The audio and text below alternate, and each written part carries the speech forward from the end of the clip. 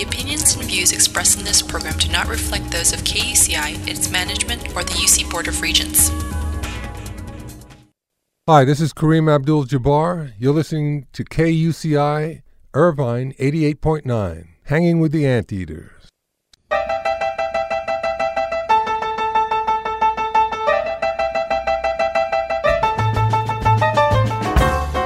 Ladies and gentlemen, welcome to UCI Conversations, a weekly public affairs program dedicated to exploring everything in the land of blue and gold, with interviews of UCI leaders, innovators, and last but not least, everyday anteaters. Hello, everybody. This is UCI Conversations. I'm your host, Kevin Bossenmeyer, and my guest today is Director of Mindfulness Services at UCI's Susan Samueli Integrative Health Institute, psychologist Jessica Drew de Paz. She also is helping launch a new Health Institute mental health program where she will serve as a clinical psychologist. And according to a recent written piece she wrote, she's also a white European, primarily Irish American, upper middle class, 51 years old, agnostic, heterosexual, able-bodied woman.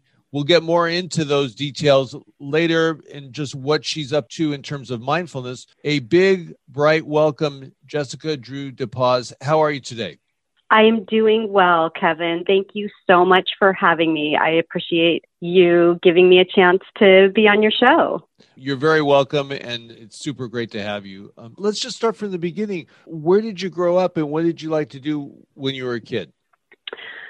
I grew up in Irvine. My parents moved to Irvine in the mid-'60s.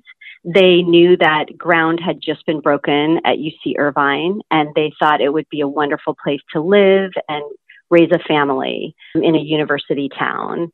So I was born in 1969, a year after my sister Heather Phillips, who was born in 1968. Where did your folks move from? When they moved to Irvine, where did they move from? They had been living in Long Beach at that point. Okay. Mm-hmm. That's pretty amazing that, a young couple would be like, oh, wow, this UC school is going to be open there, and let's move there. That will be a great environment. That's very intentional. I think you have a strong sense of your parents from that. Yeah, it was very intentional, especially when, I think about the fact that there was almost nothing else in Irvine at that time. Right. I mean, right. There was no 405 freeway that went through it. The nearest grocery store was in Corona del Mar. Right. I actually grew up in Orange, so we would drive to Corona del Mar to go to the beach. And, you couldn't see anything. There was farmhouses and one gas station. It was hard to find UCI just because it was so tucked away. So exactly. There were cows. Right. Were you in University Park? Exactly. In University Park, which was really the first housing tract built in Irvine. Right. My parents' home cost $22,000. Right. Right. A very different time. Yeah. My folks bought their house in Orange in 1963, and I think it was like $17,000. Well, good. So you're growing up in Irvine, and back in those days, there weren't a whole lot of things around. Do you remember going to UCI as a kid? I didn't go there much as a kid. I mean, we did our banking near UC Irvine. My parents banked at B of A, and there was a B of A right across the street. So I remember that. Do you remember that building? I do. Yeah, definitely.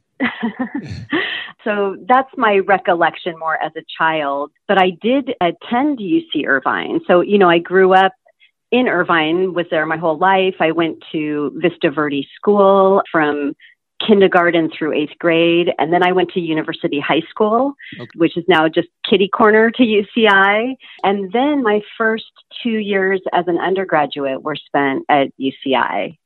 So I was a freshman and sophomore there majoring in psychology.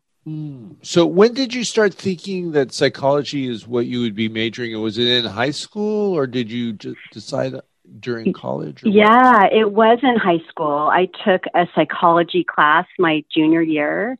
It really spoke to me. I knew while I was in that class, this is what I want to be doing. I love psychology. I'm all about what makes people tick and feelings and talking about how we feel and feeling better when we do that. And so it just all made sense for me. And I knew that that's what I wanted to do. Good. Did you say you went your first 2 years at UCI? Yes, my first 2 years, my parents let me and my sister know that they could not afford to send us both away to college at the same time for 4 years together. So they said, if you stay home your first 2 years, and then if you want to transfer, they could afford that. So we started in Irvine, and then we both transferred away. Where did you transfer to? I transferred to UC Santa Barbara. And you got your undergrad in psychology at UCSB? Exactly. Great. And then what happened after you graduated? Yeah, then I actually came home for a year, and I worked for that year. I had 2 jobs. One was at a school in Irvine as a counseling assistant, and I also was a nanny during that time with a family in Newport Beach that I'm still very close to. They had 3 little boys, so I was working for them about 30 hours a week and at a school for 20 and taking my GREs. And I applied to graduate school and was admitted to the California School of Professional Psychology in Los Angeles. So you got your PhD? I actually have a PsyD, which is a PhD is a doctorate in the philosophy of psychology. And a PsyD is a doctorate in psychology, and it's more of a clinical doctorate. Really, it's looking at the research and then applying the research. Gotcha. So once you received that degree, when did you start to work full-time in that area? Well, even during, I had to do internships during that experience during my 4 years in school. So I, worked at a community clinic. I worked at Orange County Mental Health with children and youth. These were sort of like 20-hour-a-week positions. I worked at UC Riverside Counseling Center with students, 20 hours a week. That was in my 4th year of school. Okay. And then I actually did an extra year of school that I didn't need to do in order to have what's called an APA internship. It's an American Psychological Association accredited internship. And I did that at UC Santa Cruz, and that was full-time in their counseling center. So doing therapy with students. And what did you do after that? Well, I might want to intertwine a piece of the story that really started for me in graduate school. In your introduction, you were kind of sharing about my background or, my diversity characteristics. And when I was studying at CSPP, I actually applied to be in the multicultural department. It was specifically called the Multicultural Community Department. And so really, all of the classes that I took were focused on not just psychology, but on providing multiculturally competent services, which really consisted of learning a lot about race and ethnicity and gender and sexual orientation and social class and religion and how these play out in society and impact people's lives, and a lot about the isms and, racism and sexism and heterosexism and all of these things. Yeah. Around what time period is this? Like what year? Yeah, I started my graduate school in 1993. Okay.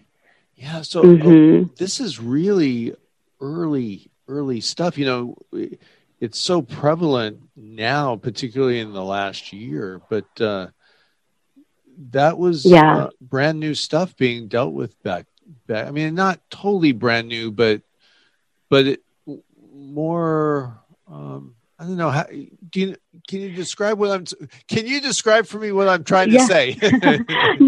I relate so much to what you're trying to say because actually, I mean, it really became such a huge part of my life. It became my whole life was focused on these issues. I would say I went into graduate school, wanting to be a psychologist, and I came out, I think, really more interested in being a social activist. And that didn't go over so well with the people I had grown up with in Orange County.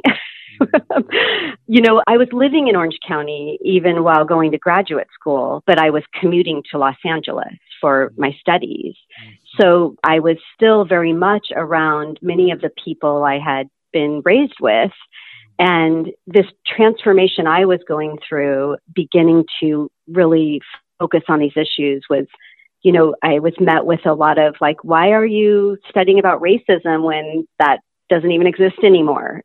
It was a very sort of prevalent reaction in the circles that I was in, to the point where I really began to feel much more connected to people in Los Angeles that I was meeting through my studies and through work I was doing in LA. And it really came down to me deciding I don't want to live in Orange County anymore. If this is sort of how, like, in general, the thinking is around here, which, by the way, I do feel that things have changed and I am living in Orange County again. But I made my exit from Orange County when I mentioned that year that I went to UC Santa Cruz. I had also been offered a position at UC Irvine Counseling Center, which, by the way, is actually known really in psychology circles and in the nation as being one of the schools that really, that APA internship is very focused on racial identity development. Dr. Joe White, who was a professor at UC Irvine and is really known as the father of Black psychology, he really founded the UCI Counseling Center and made sure that everyone that was working there was very focused on racial identity development. And it was almost a perfect fit for me to go there in terms of what I was studying and wanted to do. But I think I was so kind of fed up with the mentality of many of the people I was spending time with that I was like, I need to get out of Orange County and go live someplace else where people are really, in my mind, valuing diversity more.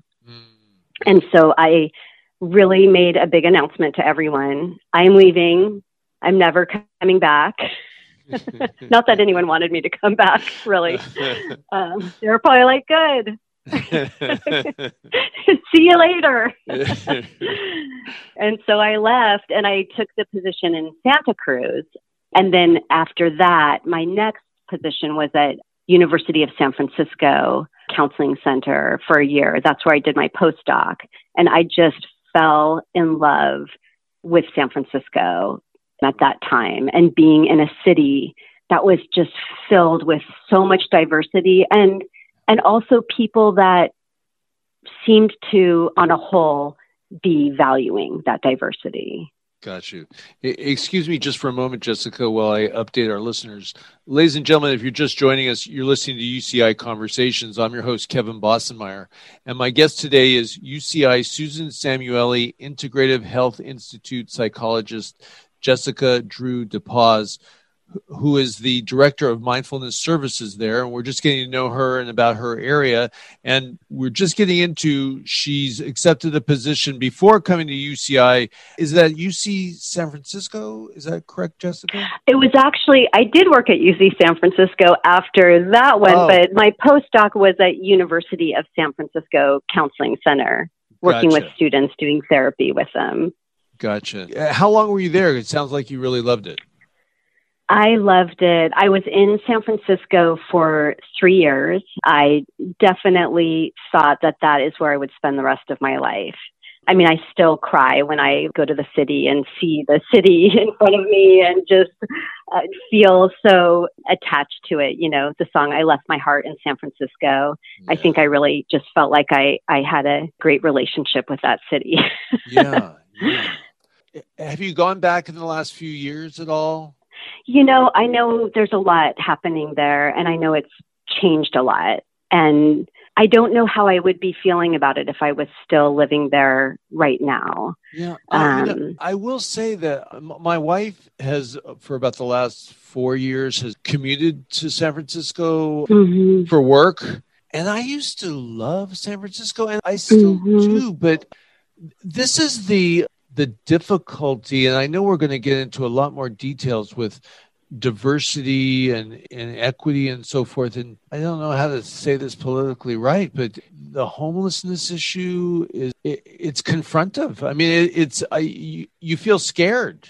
I'm not there in the city anymore, but but yes, I imagine and I know the homeless population has just grown by leaps and bounds, and the haves and the have-nots, which has always existed, throughout our whole country and throughout every city, but it's gotten even more so. And I don't know exactly the solutions to it, but I know the landscape has changed there. And I really, as with so many places, hope that we can begin to find better solutions to take care of all of our people. Gotcha. Well, why don't we backtrack just a little bit? Can you tell us what the Susan Samueli Integrative Health Institute is? We certainly hear about it on campus a lot, but can you just give us your perceptions, being on the inside, of what it is? I'm happy to share about the Institute. What we do is we provide integrative health. So integrative health is a comprehensive approach to care that really considers the patient's unique circumstances. And at the Institute, we achieve optimum health and well-being by combining evidence-based complementary therapies with conventional medicine. So it's really combining these together in order to determine the most appropriate treatment for patients. And so we all know what the conventional Western medicine is, kind of what's been really considered healthcare all along. And the complementary therapies, some of them are more based on Eastern medicine, maybe acupuncture, massage therapy. We have also nutrition counseling, mindfulness, yoga therapy. So we combine all of these offerings to really meet people's needs. And, some of those are also just preventative to begin with, including the classes that we offer. It's not necessarily about having to be sick to come into the clinic. Mm-hmm. It can really just be from a place of wellness and learning tools that support our well-being that are evidence-based. Gotcha. And you're the director of the Mindfulness Services, is that correct? That's correct. So can you tell us all about that? Sure. So the Mindfulness Services is really kind of more the retail side of what we do in terms of, it's not patient services, it's classes for the community. And those classes are mindful meditation classes, and we have a variety of them. And we also do yoga therapy classes as well as clinical services. And then we have Tai Chi classes as well. So maybe I'll start with the mindfulness classes. Perfect. There are several, so I won't go into all of them, but one of our foundational classes is mindfulness-based stress reduction, or it's referred to as MBSR. It's actually taught around the world. It was developed at University of Massachusetts Medical Center by Dr. John Kabat-Zinn, and he developed this in the 1970s. And it's really where the research began on mindfulness. So, mindfulness is an ancient practice that's been taught around the world for thousands of years, but it hadn't really been researched until the 70s. And is it associated with one geographic area of the world, or was there one particular person? I think that a lot of people associate it with Buddhism, but it's really, there's meditative practices in most all major religions. And so it's really been taught around the world for many, many years. I think it wasn't embraced in the United States until more recently. It's because I feel like we are such an evidence-based society. We're like, show me the evidence if we're going to bring it into hospitals or schools. And now that there is an evidence base there, we are starting to embrace it more, and it's coming more into mainstream society. Gotcha. And did you say the initials, is it NBFR, did you say? It's MBSR, so mindfulness-based stress reduction. Oh, okay. Gotcha. So when you say clinical, is that counseling? Yeah, so the clinical side would be more like of a patient service. And our MBSR classes we have patients that come, but we also, have just people throughout the community that sign up to take a class and learn how to practice mindful meditation. Gotcha. And it might help I don't know if you want me to kind of take a step back and even define what that is. Please do. Okay. And I'll use John Kabat-Zinn's definition. Now, there's many definitions of mindfulness, but he defines mindfulness as paying attention in a particular way in the present moment and non-judgmentally. So it's really, paying attention to our moment-to-moment experience and doing so in a non-judgmental way. Mm-hmm. And, this has many benefits for us because really, even right now, even though our bodies are here, right, our minds can be anywhere. And our minds go off to many different places throughout the day. In fact, research at Harvard, they're doing some research on mind wandering and happiness. And they developed an app called Track Your Happiness. And so this app, they have thousands of people in this research study. And the app pings people at various times of the day and asks people, how happy are you on this scale? Or, how are you feeling? And then what are you doing right now? And is your mind on what you're doing or has it wandered? And if it has wandered, then they ask people, did it wander to someplace pleasant or unpleasant or neutral? Yeah. So almost 50% of the time, people's minds are wandering. Mm-hmm. And that's very significant that almost half the time we are not in the part of our life that we're actually there for. We have gone to the past. Maybe we're ruminating about something that happened long ago or planning for the future, but we're missing our life that is unfolding right now. Yeah. Yeah. I actually, to be totally transparent, I talked to a psychologist yesterday because my mind wanders a lot. And I don't go to like a happy place. I go to regret. And I can't believe, things that happened 30 years ago. I'm like, you know what? There's something wrong here. I got to go see a counselor. Well, you know what? In my mind, you're human. This is absolutely where many of us spend our lives is in, regretting or ruminating, right? And that's normal. It's not probably helping you, I'm assuming it sounds like. No, is that right? Yeah. No, it's not. Yeah. Yeah, it doesn't help me either. And I do it a lot too. So when I learned mindfulness, because there were, a lot of my life, I didn't even know about it. But when I learned it, I learned something that can now help me learn how to interrupt when I go there and how to bring my attention instead into this present moment. Yeah, it sounds very valuable. And what they're showing at Harvard with this research is that where our minds go has a big impact on our level of happiness. So they've got all these numbers about people's minds wandering and where they go. And you're right, a lot of people, when our minds wander, we're not usually going off to these like amazing places in our mind, right?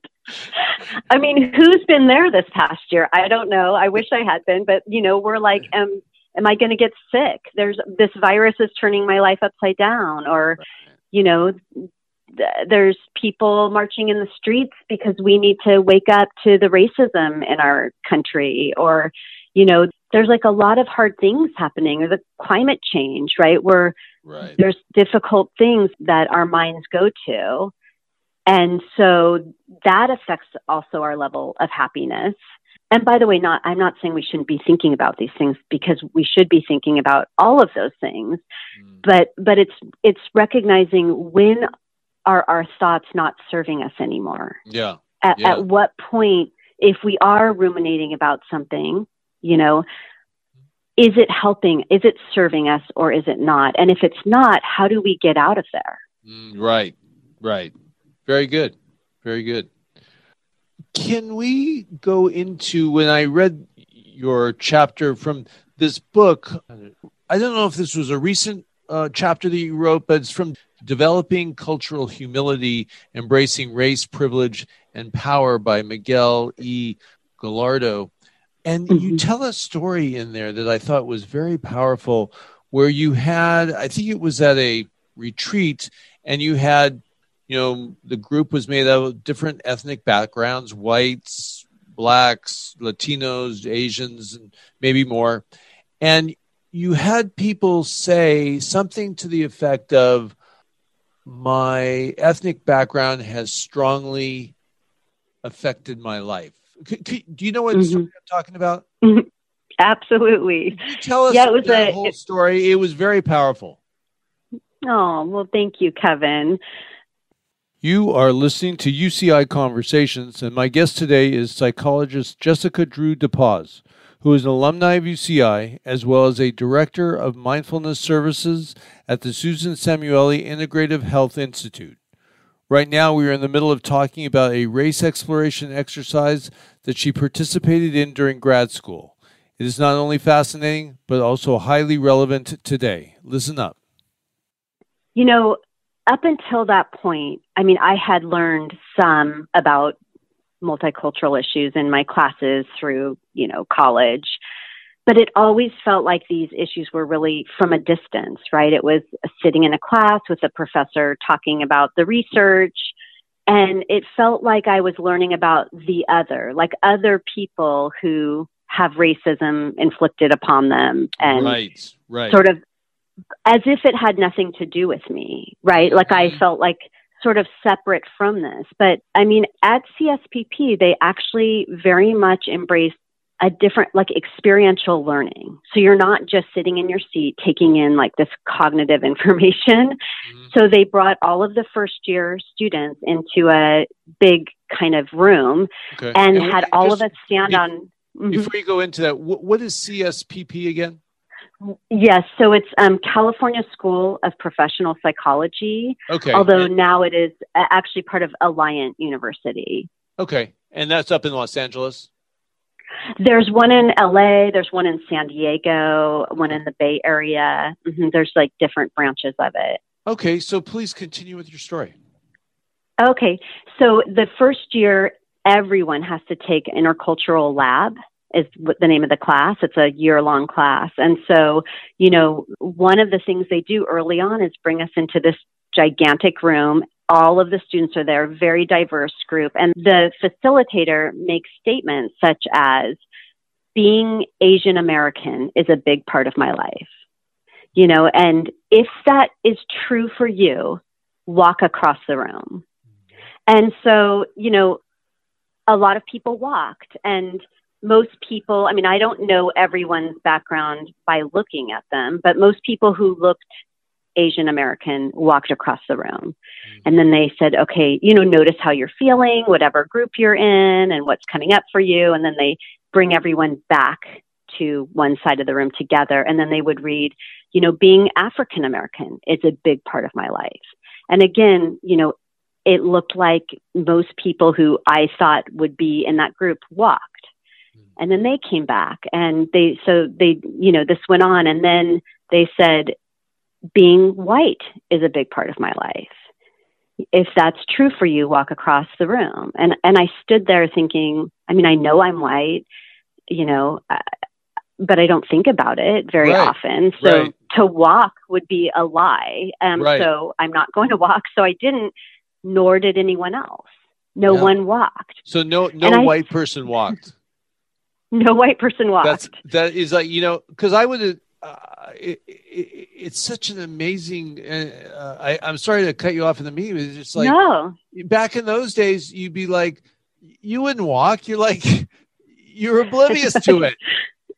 Right. Exactly. Like what, like we were not thinking about it. Yeah. But then that of course made me think, well, why are we not thinking about it? But everyone else is thinking about it. Right. I had no idea at that moment, but it really struck me. And then this class continued on where it wasn't only experiential exercises. We were looking at the research. We were reading the research, delving into it, having group discussions about it. And the research was showing me that, when people go in for healthcare, right, if the doctors, if you give them a scenario of the same health scenario, but it's a different name, and one name is like a more, white sounding name and one name is a more black sounding name, they give different diagnoses, right? Different treatment plans. This is what the research is bearing out. And so as I started to digest that, it suddenly made a lot of sense to me that I was like, oh, I don't think about it because I haven't had to, because doors are being opened for me, not closed for me, For white people, there's no other group getting preferential treatment or where you would think, oh, well, gosh, why am I not getting that? Because you're white, you're getting it. You exactly. Get all the doors open. And believe me, I haven't arrived with all, because this is very confrontive to me. But yeah, that's how the white experience, and I think it's very eye-opening. Well, I don't know that anyone has arrived, nor including myself. I mean, even with the work that I did do around it, I still see so much more work for me to do. So, my dissertation was on white racial identity and looking at how do we mobilize. There's so much I could say on the topic. I'm trying to think of how to condense this, but right. I know I'm a talker, but I developed a class that was basically looking at race in the United States and looking at white racial identity with the goal of mobilizing really kind of everyone to be involved with, fighting for, racial equality, and knowing that it's not only as important that whites be involved in that fight, it's critical.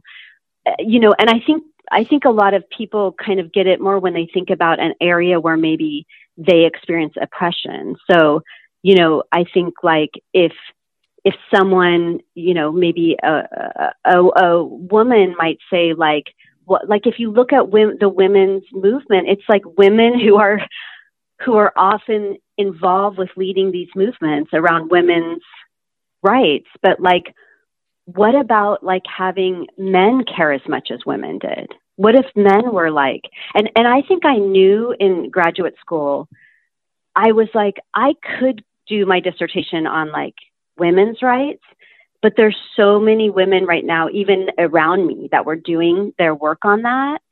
And I'm like, I think like the best use of my voice is actually to focus on racial equality as a white person. That's where I decided to really invest a lot of my energy.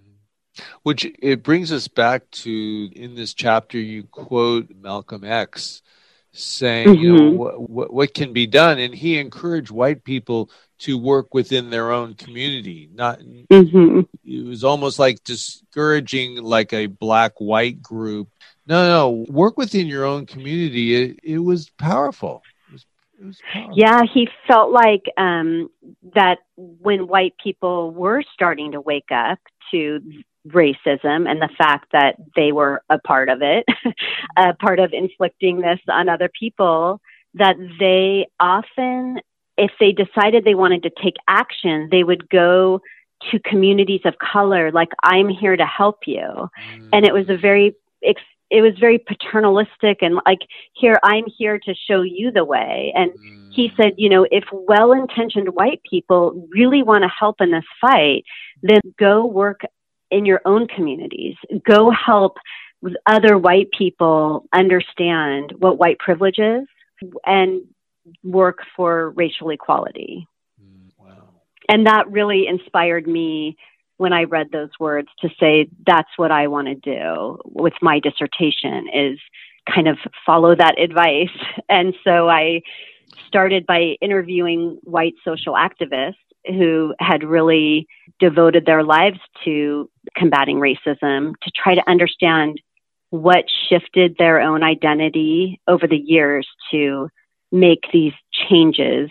And what I learned from those interviews, those things that had happened in their life to maybe like help them move to different racial identity stages, I tried to build those into a curriculum to be taught at the college level. And so really my product that I developed from these qualitative interviews, then I developed a 16-week curriculum, like a handbook for an instructor to teach a class about racism, white privilege, combating racism, taking action, a very experiential class and research-based class. And I finished it and it went on the shelf in the school library and at my house. And then I had the wonderful opportunity when I went to UC Santa Cruz to teach this class during my year there. I actually taught it spring quarter, and it was wonderful to take this work and put it out into the world. And actually they asked me to stay and keep teaching it, but I was going to San Francisco. But my supervisor, who had co-taught it with me, Gary Shoemaker, taught the class for 10 more years at UC Santa Cruz. In that first year, what was the reaction of the participants, the students? Yeah, that's a great question, because when I first developed this class, I was so excited and wanted to teach it. And before my dissertation was signed off as being complete, one of the consultants on my project said, I want you to go through every single exercise and lecture and, film and that you're going to implement in the class. And I want you to predict how people might react depending on their different stages of racial identity development, which, by the way, those are models within psychology. There's models for people of color, models that they may go through in terms of shifting their identity, and then models that white people might go through. So there's 5 models for each. So I had to take every single exercise or film and predict from 10 different places in these models of how people might react. And what I realized at the end of that exercise was that most people were going to hate my class. There were very few people, because depending on their stage of racial identity development, they're probably going to be angry with what I'm sharing with them, or feel guilty, or be resistant to it in some way or another. So I think I did go in with my eyes open, knowing most people probably weren't really going to have a fabulous experience in my class. And I also shifted my goals for it. Rather than I originally thought, I want someone to come in and have no idea about what's happening and then leave a social activist. And then I really realized that's not going to happen in one quarter. If I can just shift their racial identity development from maybe not knowing anything to maybe feeling like waking up to realizing what racism really is and how it's playing out, then that's a win that they understand that now, even if they're not an activist yet. Right. It's the process. Here's something that I'd be interested in your take on it is 4 years ago, I interviewed the Vice Chancellor of Equity, Diversity, and Inclusion. It was Doug Haynes. It was when I was first getting exposed to it. And I was even wondering, do we really need a Vice Chancellor in charge of this, this area? And I even said to him before the interview, I said I was skeptical. And I'll never forget his powerful response to me was, be skeptical. And I'm like, wow, he just invited me to be skeptical. So we had this great interview to where I thought, you know what, he's the right man in this job. And since then, I've really come a long way. And then particularly the last year has just been tremendously powerful for all of us. But I will say that I'm confronted with, I'm white, and I've had this, white privilege. And you know what? I hope I don't get slammed out of the out of, I don't know, wherever, but, and I like it.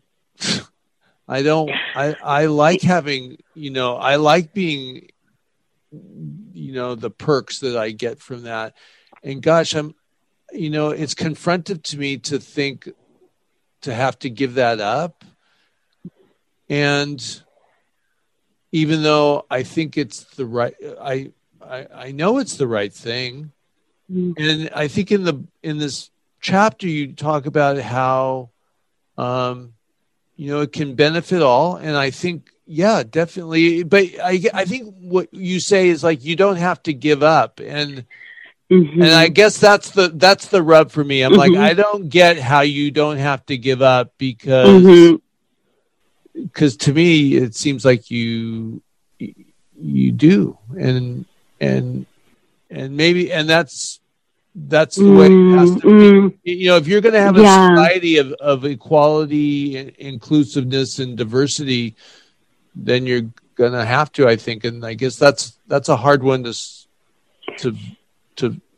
I mean, I know it's selfish, but I guess it's hard. No, I so appreciate your honesty, and I'm sure many of the listeners do as well. And that I imagine there's tons of people that relate to this. And I'll just kind of share my response. And I mean, again, I like just wanting to start with thanking you for sharing where you are at with this. And that, yes, I think that many white people do feel like I need to give something up, and I think many men feel like around, sexism too, like that maybe they need to give things up.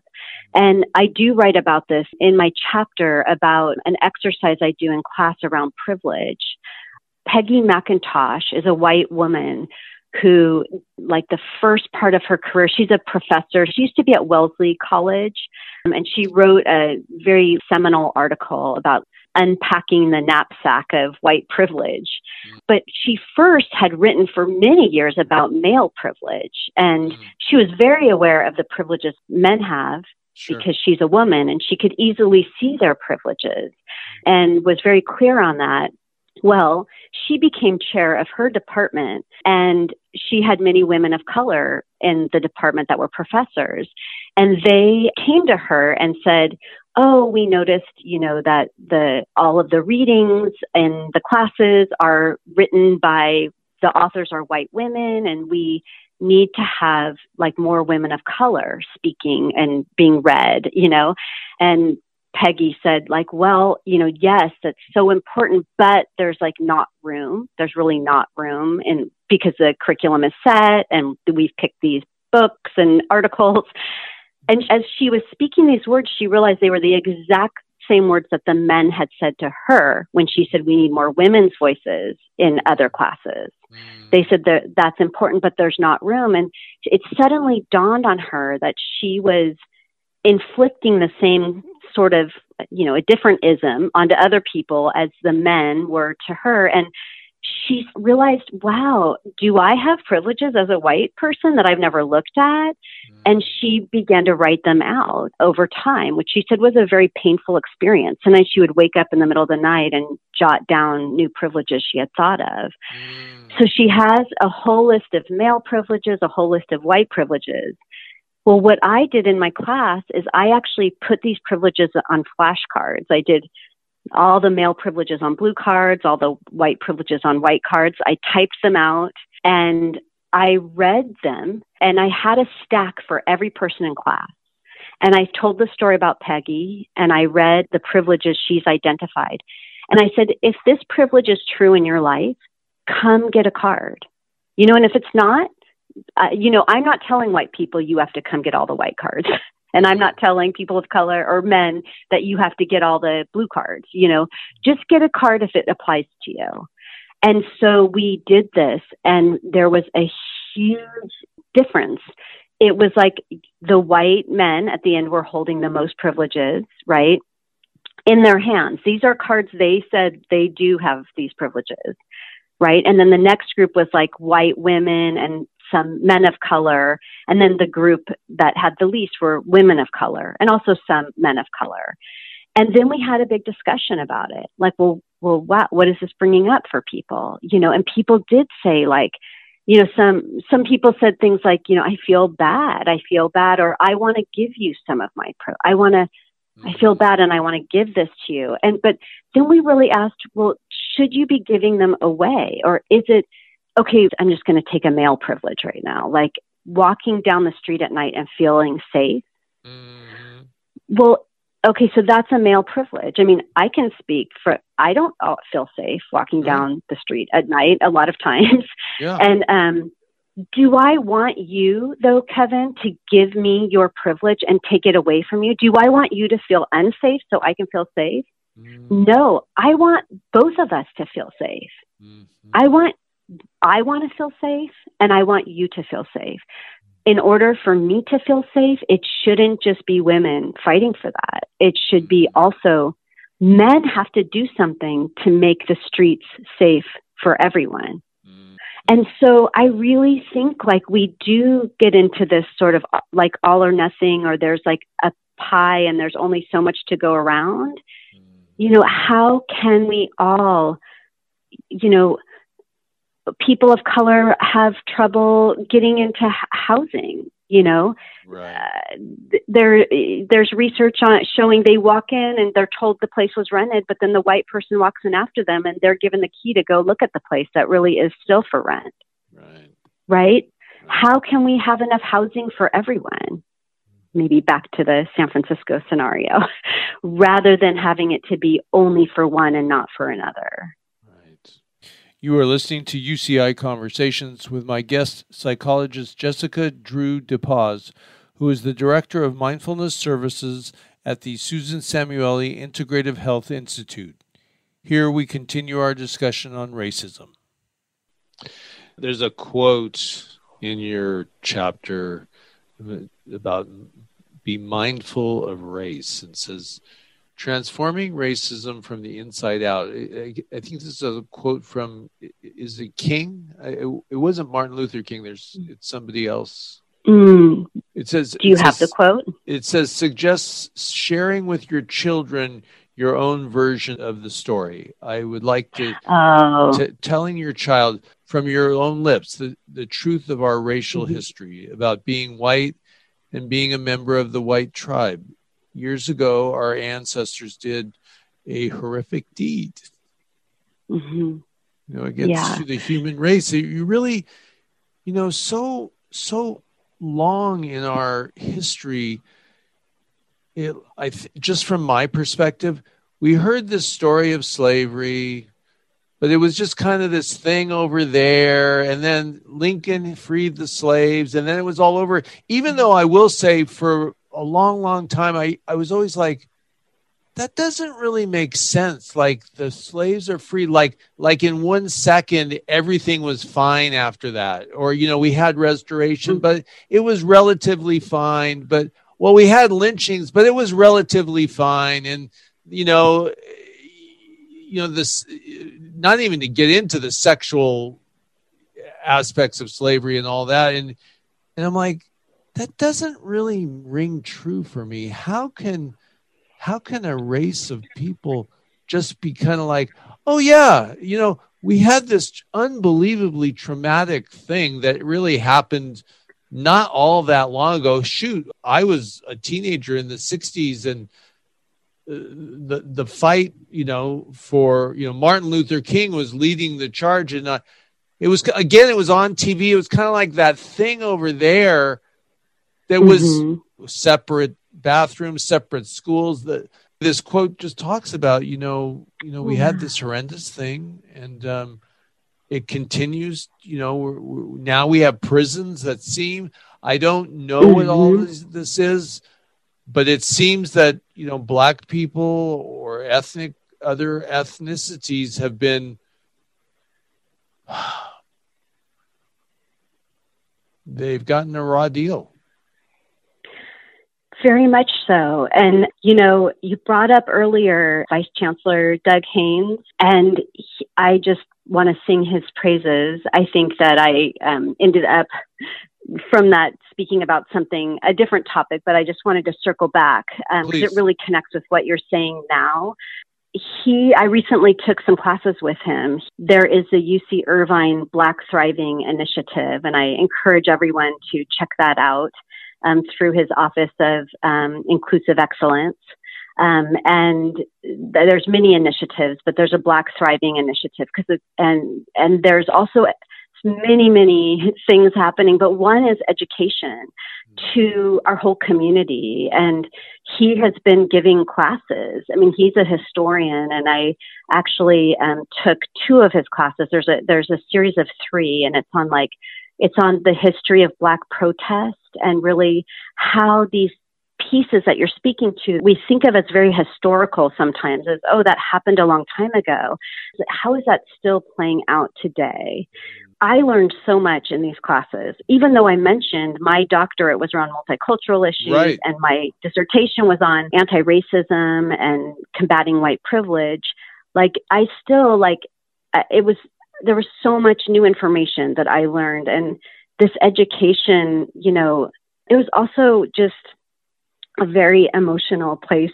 I just felt teary every time I was in class, with sort of hope, of happiness, there were a couple hundred people in these classrooms from across UC Irvine. It's a faculty and staff on this Zoom call, listening and talking and caring and wanting to know more, wanting to do better, wanting to figure out, how can we do this differently? It's interesting. I feel like just for my own life, this place that I mentioned earlier, I had fled and I haven't shared, I had sort of fled Orange County or escaped Orange County. I mentioned that earlier, but I haven't shared, what brought me back. Yeah. I was living in San Francisco at the time, but my mother was diagnosed with cancer, and that's really what brought me back here. So I came back, and now I'm here. This is my home now. And it's so amazing to me to be at UC Irvine, to be there, to be working there, and to feel like there's such important work being done around these racial issues that still need so much attention, even today in 2021. Clearly, there's so much work for us to do. And there is a community of people that are gathering and educating one another and trying to figure out, how do we move forward? How do we make UC Irvine a place where really everyone can thrive, not just one group or another? No one needs to give anything up. We can all do this together. We can all thrive together. Wow. Well, and just on a side note, you said you came back for your mom. Many of us have driven by, there's a street in honor of your mom. She was such an impactful teacher that for those of you who drive from the 405 to UCI on University, if you know where Ridgeline is going up to Turtle Rock, if you turn right, that's Rosa Drew Lane, and that's your mom, right? That's my mom. Yeah. My mom was a first grade teacher at Vista Verde School for 30-something years. And Vista Verde is now, the school was moved. So it's now closer to UC Irvine, but it used to be right near Strawberry Farms. And she was a first grade teacher who, she was a, 5 foot tall, redheaded, bundle of joy, who did a lot to let people know that we need to really value multicultural issues. And she just really became a very beloved teacher throughout Irvine. Our school, Vista Verde, it was open to anyone in Irvine. It was the year-round school, and it drew from all over Irvine, not just the community. So she had students from all over Irvine. And a while ago, the mayor of Irvine, Larry Agron, former mayor, called and said that they wanted to name this street after her. And so Rosa Drew Lane, my mother was Rosa Drew. Very proud of that. That's a great story and a great tribute. How about, thank you. Well, I guess just the one, comment about I've been seeing the emails about these, anti-Blackness or inclusion, diversity classes that are coming from Doug Haynes's office. And I think, yeah, I really would want to. I would like to. I'm interested, but you're so busy in your life. Yeah. Can you speak to that at all? Because, in fact, even overall, you're like, wow, the sensitivity that it takes for these issues, and you're like, is this possible? I mean, because everybody's working so hard in whatever they're doing. Yeah. Can you speak to that? I think you know what I'm talking about. Sure. Yeah, I do. I wish I didn't know, just the amount that we are all working right now. It's like my head is spinning a lot of the times with how much is going on.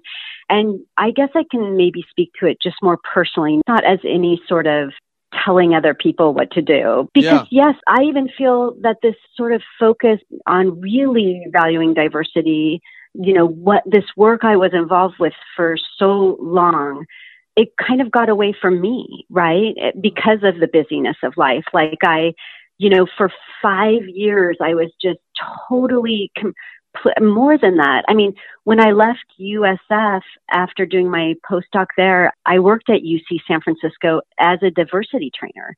That's the work I was doing at UCSF for a few years before I came back to Orange County.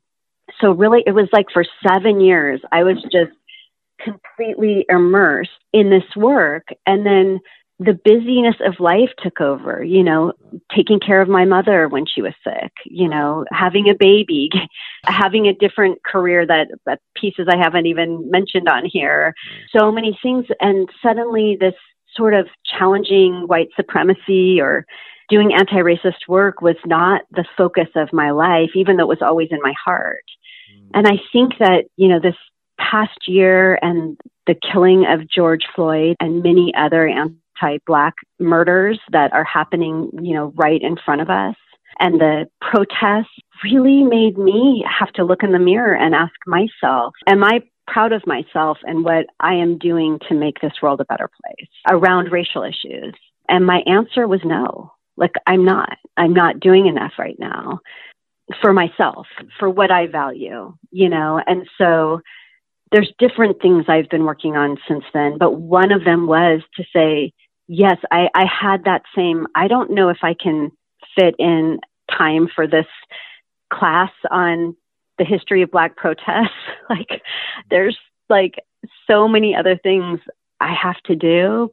But, I think for myself, I realized I'm going to do those other things differently. I'm going to do those other things better when I understand this better and I'm a part of a community that's really working on this together. Jessica Drew de Paz, thank you so much. Thank you. Thank you, Kevin. It's a pleasure to chat with you, and thank you for having me.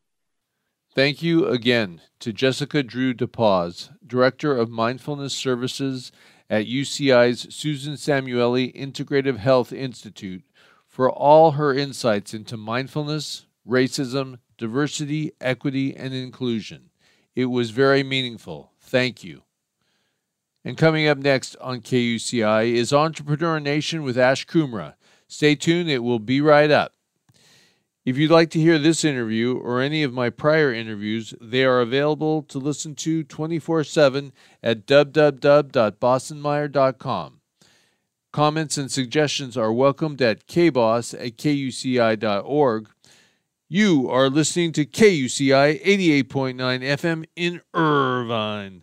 I'm your host, Kevin Bostonmeyer, thanking you for listening and also reminding you that the COVID-19 battle is going in the right direction. But don't forget, keep physically distancing, wearing that mask, and get that vaccination as soon as possible. Have a great rest of your day, and we will see you next week. So long, everybody.